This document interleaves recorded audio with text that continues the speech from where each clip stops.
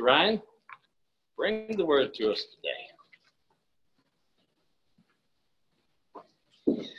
Well, good morning, everyone. Hope that you are happy all the day and have the joy of the Holy Spirit of God in our hearts as one of the fruit of the Spirit of our lives. We've been learning that in Galatians chapter 5, and now we're in Galatians chapter 6 today. And we'll be finishing up the book of Galatians over the next several weeks. We're now in chapter 6.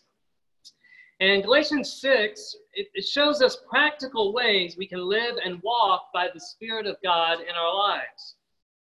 We were told, remember, to not live by the deeds of the flesh, to not seek those things, but to be led by the Spirit, walk by the Spirit, have the fruit of the Spirit of God in our lives, which is love and joy and peace, patience, kindness, goodness, faithfulness, gentleness, self-control. That is the fruit of the Spirit of God in our lives. And now we're going to see how to walk by the Spirit, really three specific ways. By helping each other when one of us falls to sin. We'll see how to walk by the Spirit by providing for your pastors and those who labor to teach you the Word of God. And we'll see how to walk by the Spirit by doing good to everyone and living to love your neighbor as yourself.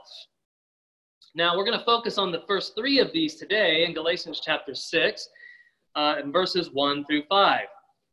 And this text specifically shows us a picture of how to help each other when one of us falls to sin.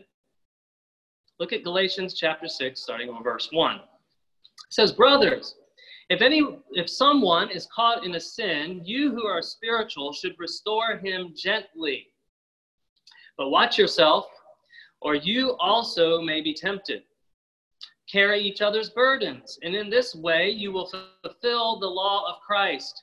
If anyone thinks he is something when he is nothing, he deceives himself. Each one should test his own actions. Then he can take pride in himself without comparing himself to somebody else. For each one should carry his own load." And so this tells us how to deal with someone who has fallen to sin in the life of the church.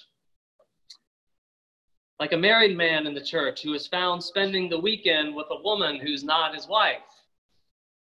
Or a dating couple in the church who is known to be living together and in a sexual relationship outside of marriage.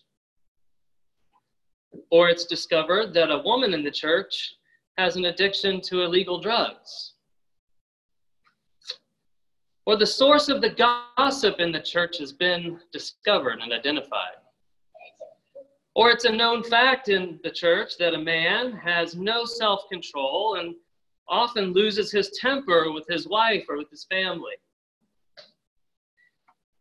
These are some specifics of times people fall to sin and how we are to help restore them to a walk with God.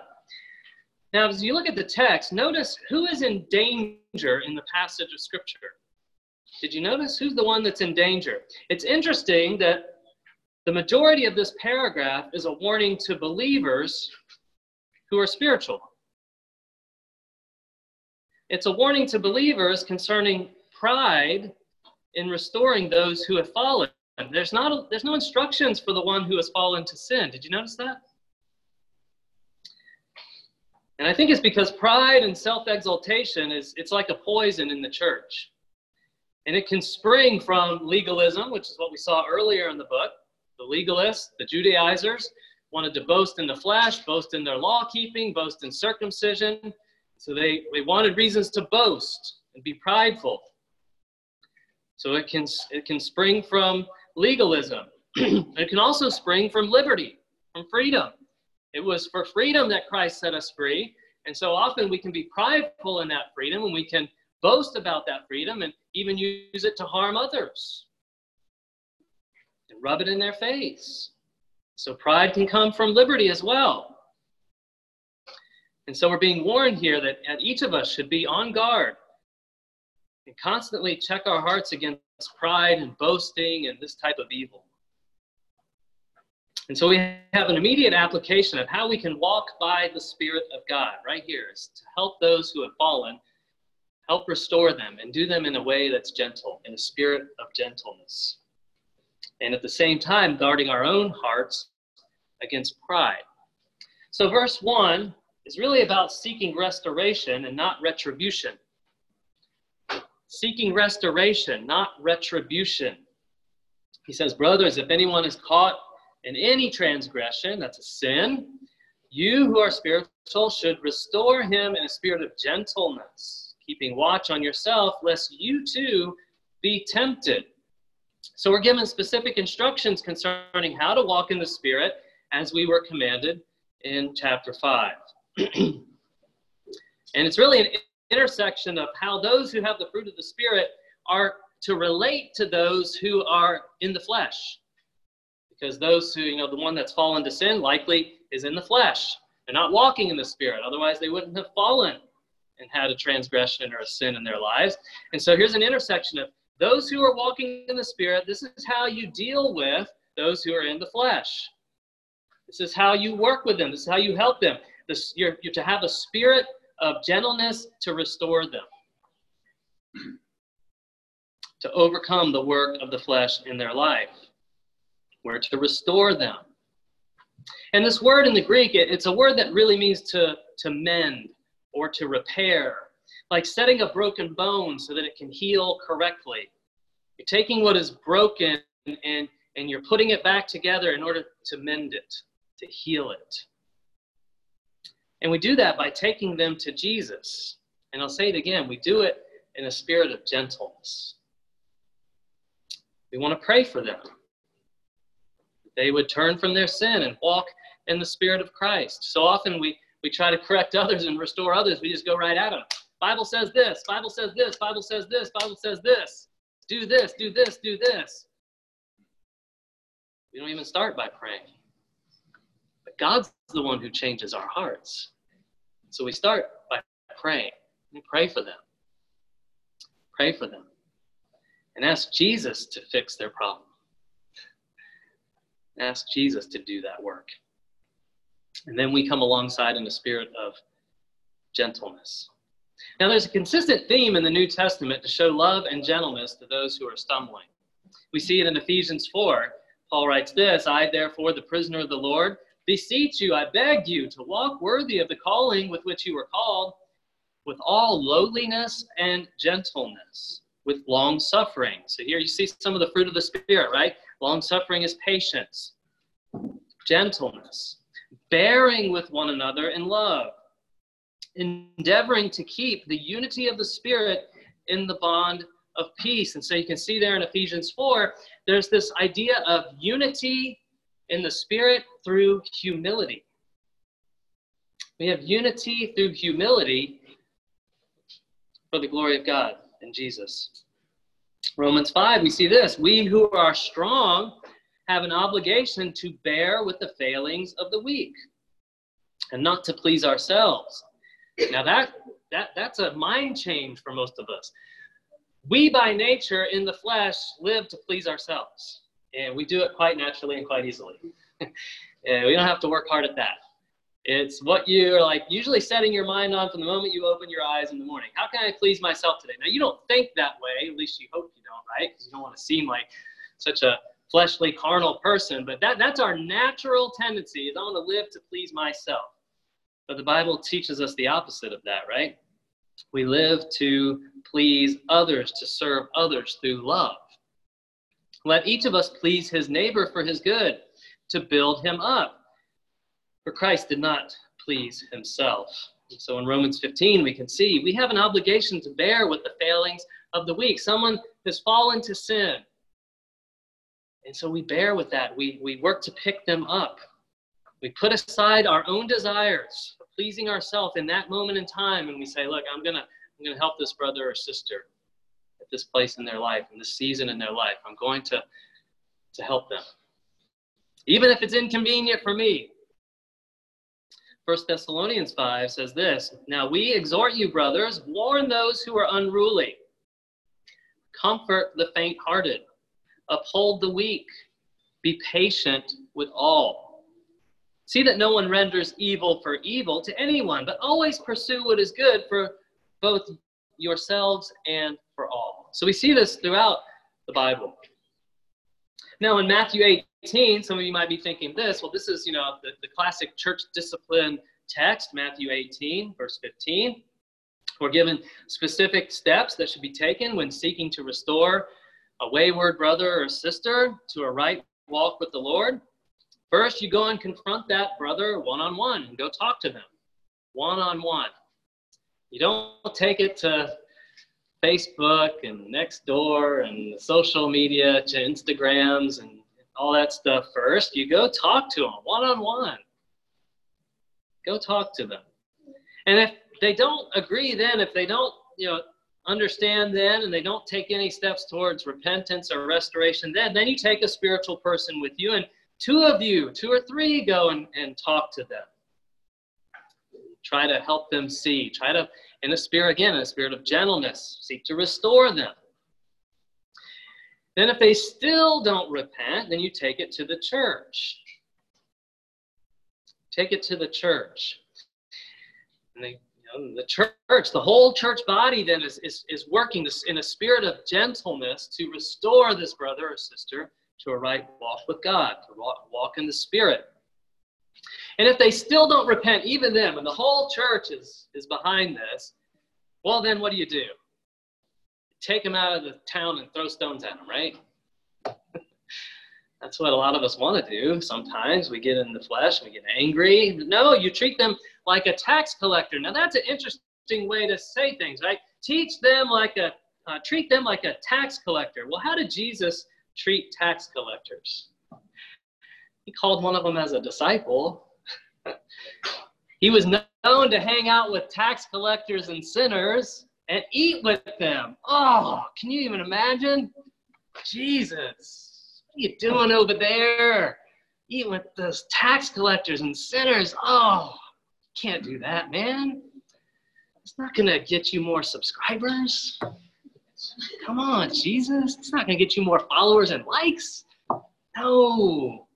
Don't you know better? You have to come up with a new branding campaign for you, Jesus. You can't be doing that.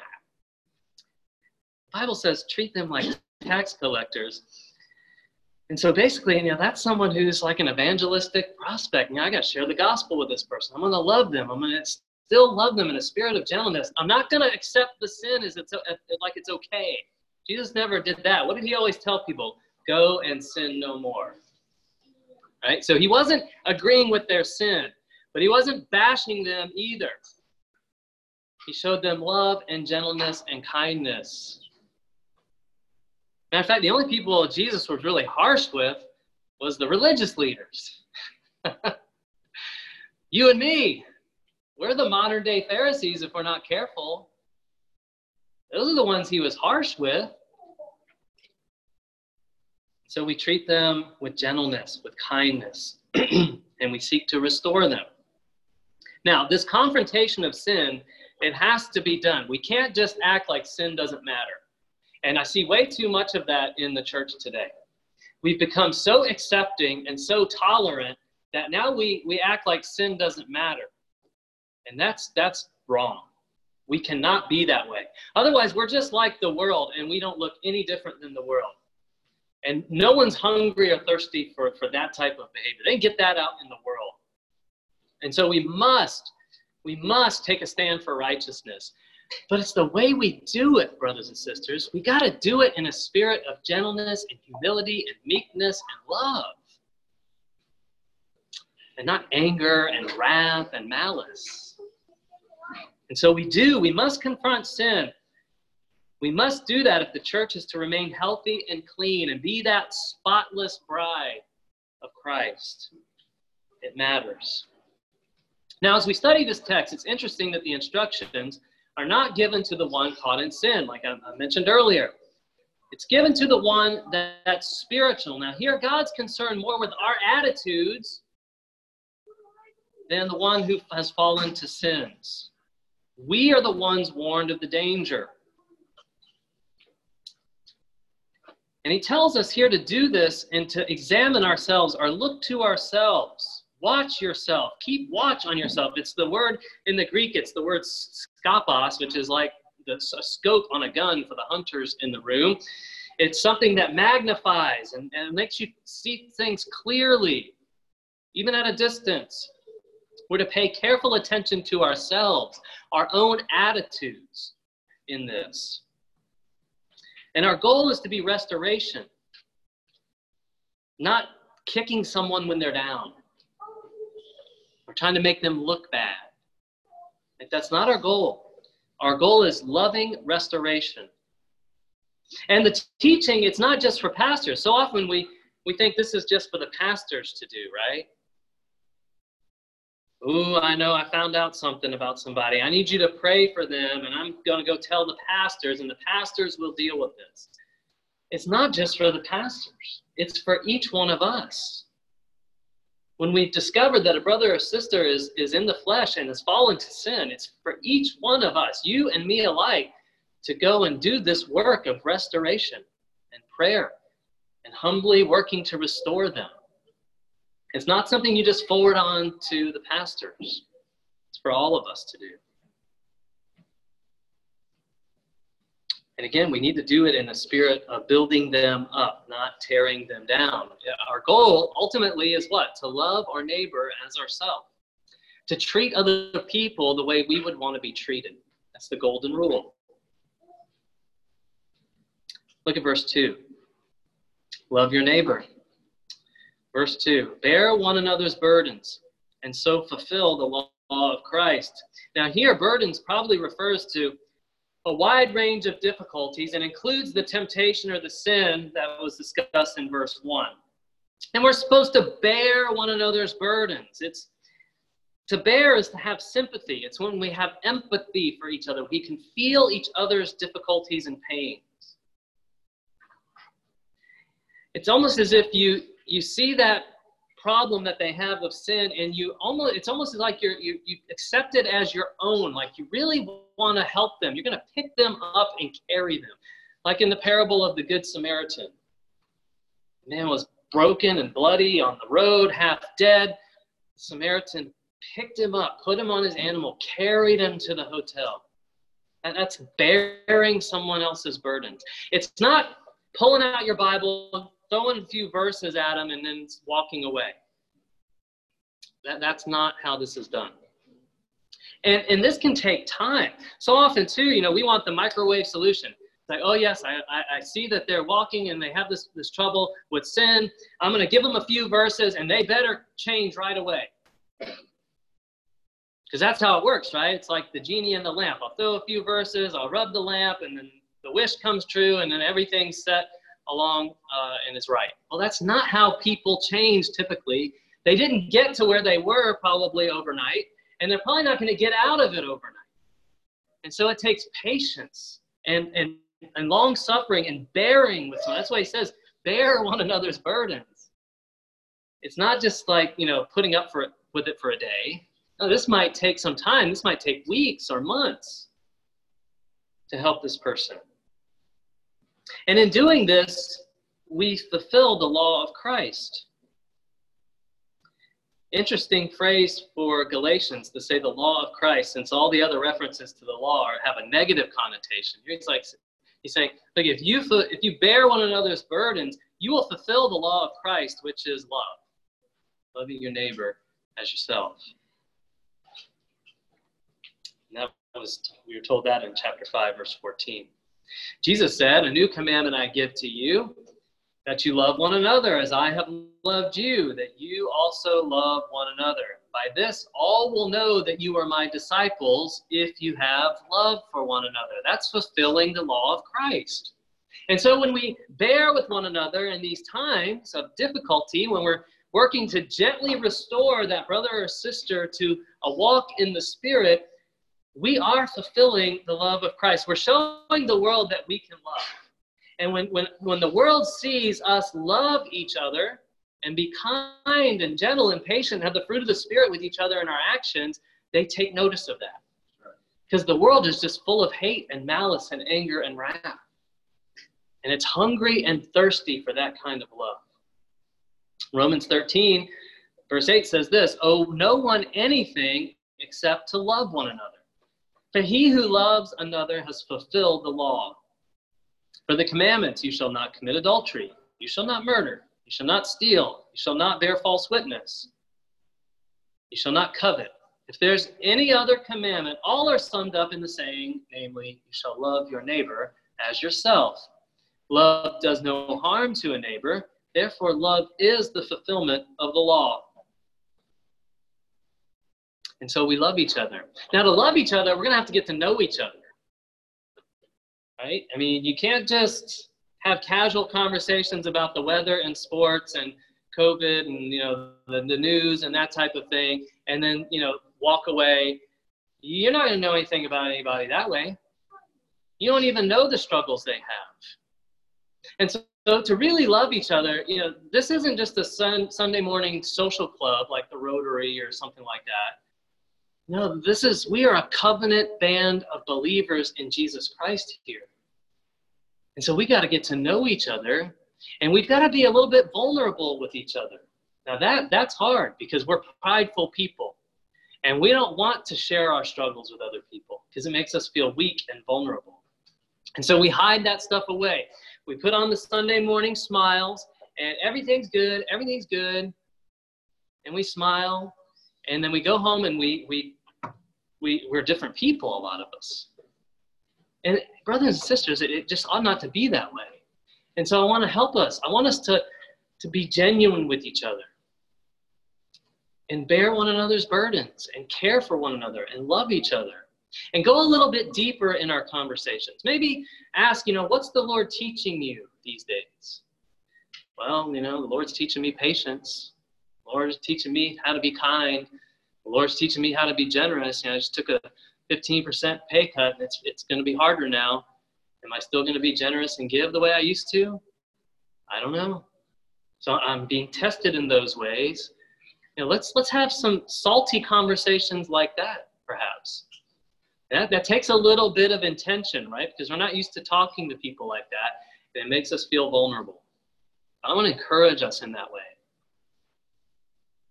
Not as much sports on TV, so we don't have as much to talk about in that regard. So, instead of talking about the sports or, the news or whatever, let's talk about some genuine heart things.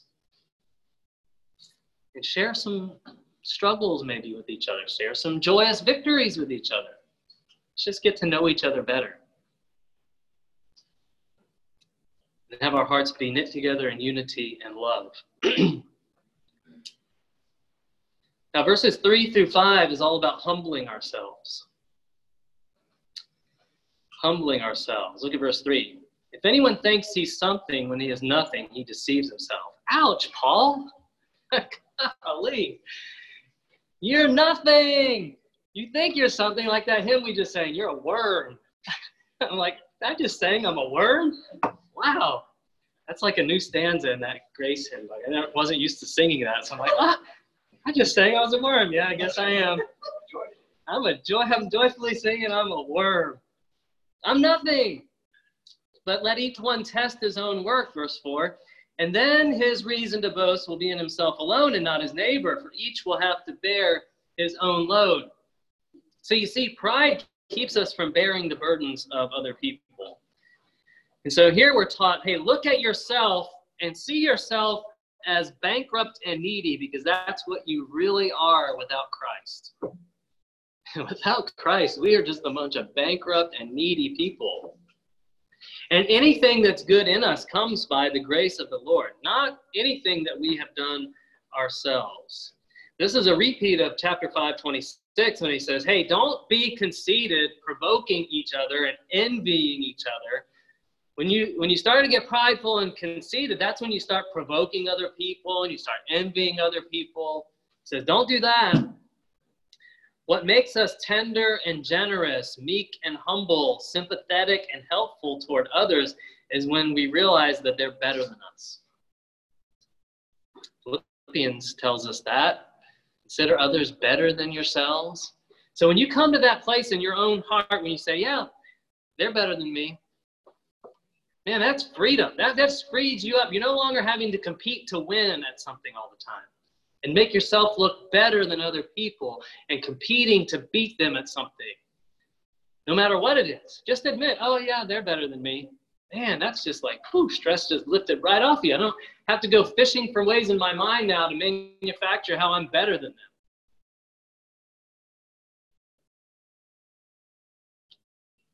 Don't think that you're something when you're nothing. That'll keep you from doing this work of restoration in a gentle spirit, because you'll come at it in a prideful spirit. You know, like, well, if they would just be righteous like me, everything would be okay. Ouch, no, that's not the spirit we do this restoration in. Not at all. The Apostle Paul says this, I can do all things through Christ, or through him who strengthens me. That's Paul speaking, the super apostle. He does all things through Christ, not his own abilities. And he even gives a long list of all these accolades that he could be proud about. He said, it's all trash to me. It's all dung, he said. All that resume means nothing. I do everything through Christ who strengthens me. And we learned last time that Jesus is the vine, we are the branches. We must abide in Jesus if we're to live and bear any fruit. It's Jesus that enables the fruit to be produced in our lives, not our own works. Isaiah 64 says this, we are all like an unclean thing, and all our righteousness is like a filthy rag. We will all fade as a leaf, and our iniquities, like the wind, have taken us away. So don't think you're something when you're nothing. So the spirit of this verse teaches us to test ourselves and rejoice in the work that God has done in us, rather than looking to others to find ways of making ourselves look better than them. And so we look to ourselves. We look to ourselves and not get our comfort from comparing ourselves to others who may be weaker than us, but we get our comfort and our strength in Christ. Galatians 6, we'll get to this next time, or in the next 2 weeks, he says, God forbid that I should boast in anything except the cross of our Lord Jesus Christ, by whom the world has been crucified to me, and I to the world. So if you're going to make your boast in the cross of Jesus Christ. That's where your sin is nailed to. It's not our works. We see in verse 5 that each one of us is going to give an account of ourselves to God. We all must answer for ourselves and not for our neighbors. Each one of us will be judged by God for our own deeds and will be rewarded accordingly when he comes. And so the conclusion of it all is humility, love, gentleness. This is how we go about restoring those who have fallen to sin. Humility, love, gentleness. Now, these conversations can be difficult. So how does this practically play out, right? Someone has fallen to sin. I need to go talk to them about it. How does that work? How does that play out? I want to give us a little bit of help with that, because I don't think we're very good at this. Matter of fact, we're really bad at this. We end up hurting a lot of people's feelings when we try to have these conversations. And then we step back from it after the bomb explodes and we're like, well, what went wrong? And we try to rewind the tape in our mind, and we see all the ways we did it right and they just didn't listen, and it's all their fault and not ours. Well, probably not. It's probably a little bit of both. I've seen a lot of these things just blow up. We don't know how to do this very well. And so here's some practical principles to follow. First thing you've got to do, like I said earlier, we've got to pray. You got to pray. You don't, if I use a battle analogy, you don't land the ground forces without first doing an air assault. Right? Look at any modern battle strategy. They first call in the airstrike to soften up the enemy. Then they approach with the ground troops. Right? So in a situation like this, don't even start talking to people without praying. Praying is like the air cover that comes in. It's like the air assault that goes in first. That's the Holy Spirit of God is going to work on their heart and soften that hard, bitter, sinful heart. So we start by praying a lot. pray. We will accomplish nothing good without God. God is the one who brings about the restoration in their life, not our clever tactics. God is the one who changes a heart. You know, even with our own children, we can see this as we raise our children. You know, you can discipline and get behavior change all day long, but you want the heart of that child. And so, you know, you can spank them, you can time out them, you can do all the tactics. And I've seen this with people as they grow up. I've seen, wow, very well disciplined kids. Then they get out of the house and then boom, it's like, what happened to them? They're not walking with God at all. They're in jail. What happened? Well, they got behavior, but they didn't get the heart. And so as we work to restore this one in the spirit of gentleness, our ultimate goal is a heart that is right with God and that walks step by step in the spirit. And so we must pray because it is God who changes the heart of men, not our clever tactics. And so we start by praying. Then we look at our own heart. We look at our own heart. Remember what Jesus said? It's like, why are you trying to take the speck out of your brother's eye when you got this giant log poking out of yours? You can't see clearly to take the speck out of your brother or sister's eye if you've got this big log in your own. So you got to look at yourself. And so look to yourself. Get your own walk with God right before trying to correct others. Take a deep look into your own heart and ask God, help me to see where I might be prideful, or I might have anger, or I might have judgmental thoughts in my heart towards this person.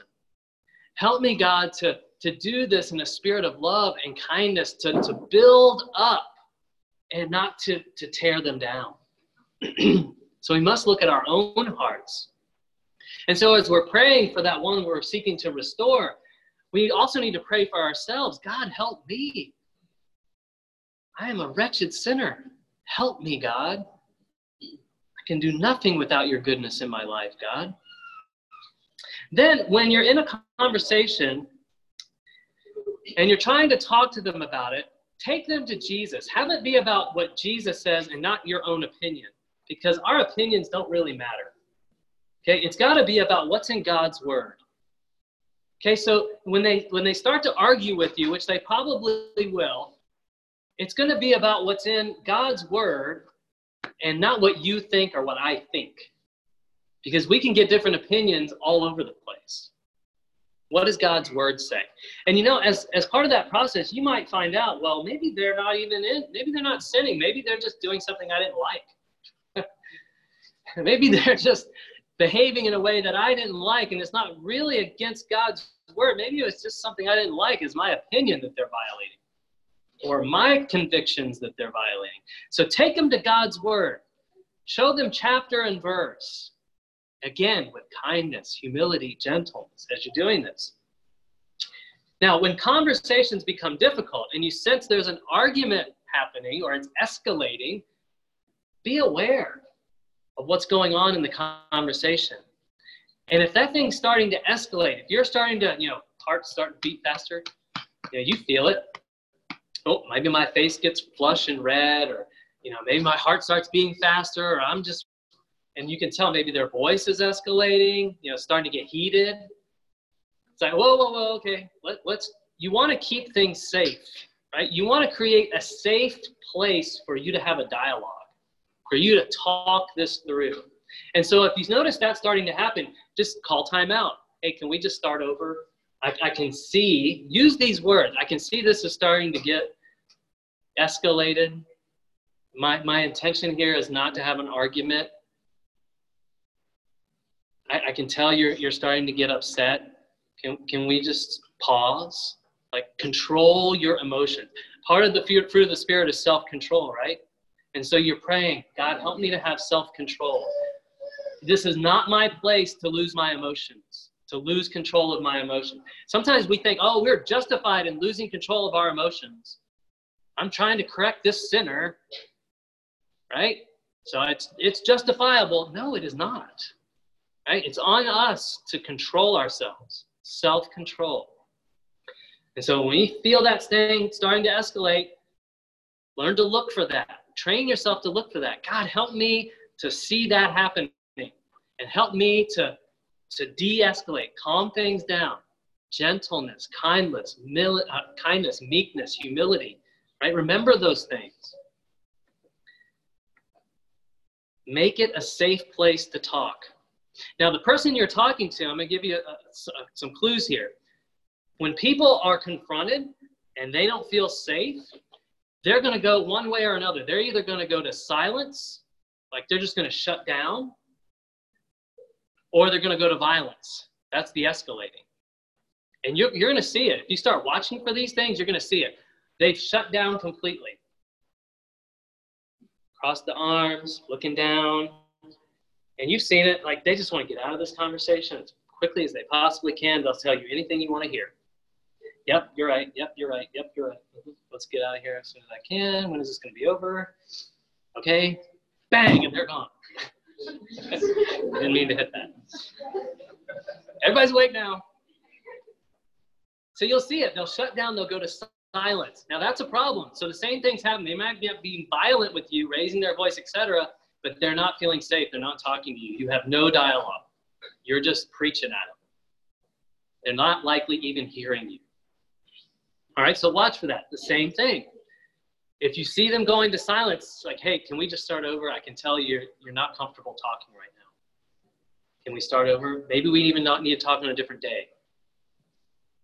Right? So try to feel that out and pray for God's help with that. Make it safe. Show them that you genuinely care and have love for them. And be patient with them. And ask the Holy Spirit to help you. And then another thing to watch for is master your stories and get to the facts. We tell ourselves a lot of stories in our minds with very few facts. We jump to conclusions about other people's motives and actions with very little facts to go on, maybe one shred of a fact. And I can tell you, brothers and sisters, our stories are almost always wrong. When we actually start to get to the facts and get to what's actually happening, we find our stories are very wrong. And we jump to a conclusion and we haven't shown love or grace or mercy. We've just started judging. And so get to the facts. Master your own stories. Tell yourself even in your mind, now that's probably a story that might not even be true. I need to get to the facts. And be quick to hear, slow to speak, and slow to anger. Your anger, your judgments will not produce the righteousness of God. That's James chapter 1. And then lovingly share the facts that you have. I see that you might be abusing alcohol. I see that you might be in this improper relationship that's not honoring God. I see you might be doing this. Talk tentatively. Try to understand what the facts really are. And then you will know better how to respond and where you can take them in God's word to help them. And that's the next thing you need to do. Take them to Jesus to help them. Don't whack them over the head with the Bible, but lovingly and gently teach them God's word and pray that they would respond in repentance. And show them all the fruit of the Spirit. Show them love and joy, peace, patience, kindness, goodness, faithfulness, gentleness, and self-control. You know, you'll never be able to do this when you're not spiritual. If you're walking in the flesh, or if you've never even trusted in Christ for your salvation, you will never be able to do this. And so you must be spiritual. First, you've got to trust in Christ for your salvation. And if you haven't done that, I beg of you to do that today. Trust Jesus today for your salvation. And for those of us that have trusted, we need to be walking in the Spirit. Pray that God would help us walk in the Spirit and have the fruit of the Spirit in our lives. And let's love one another and bear one another's burdens, all for the glory of God and to strengthen his bride, the church. Amen.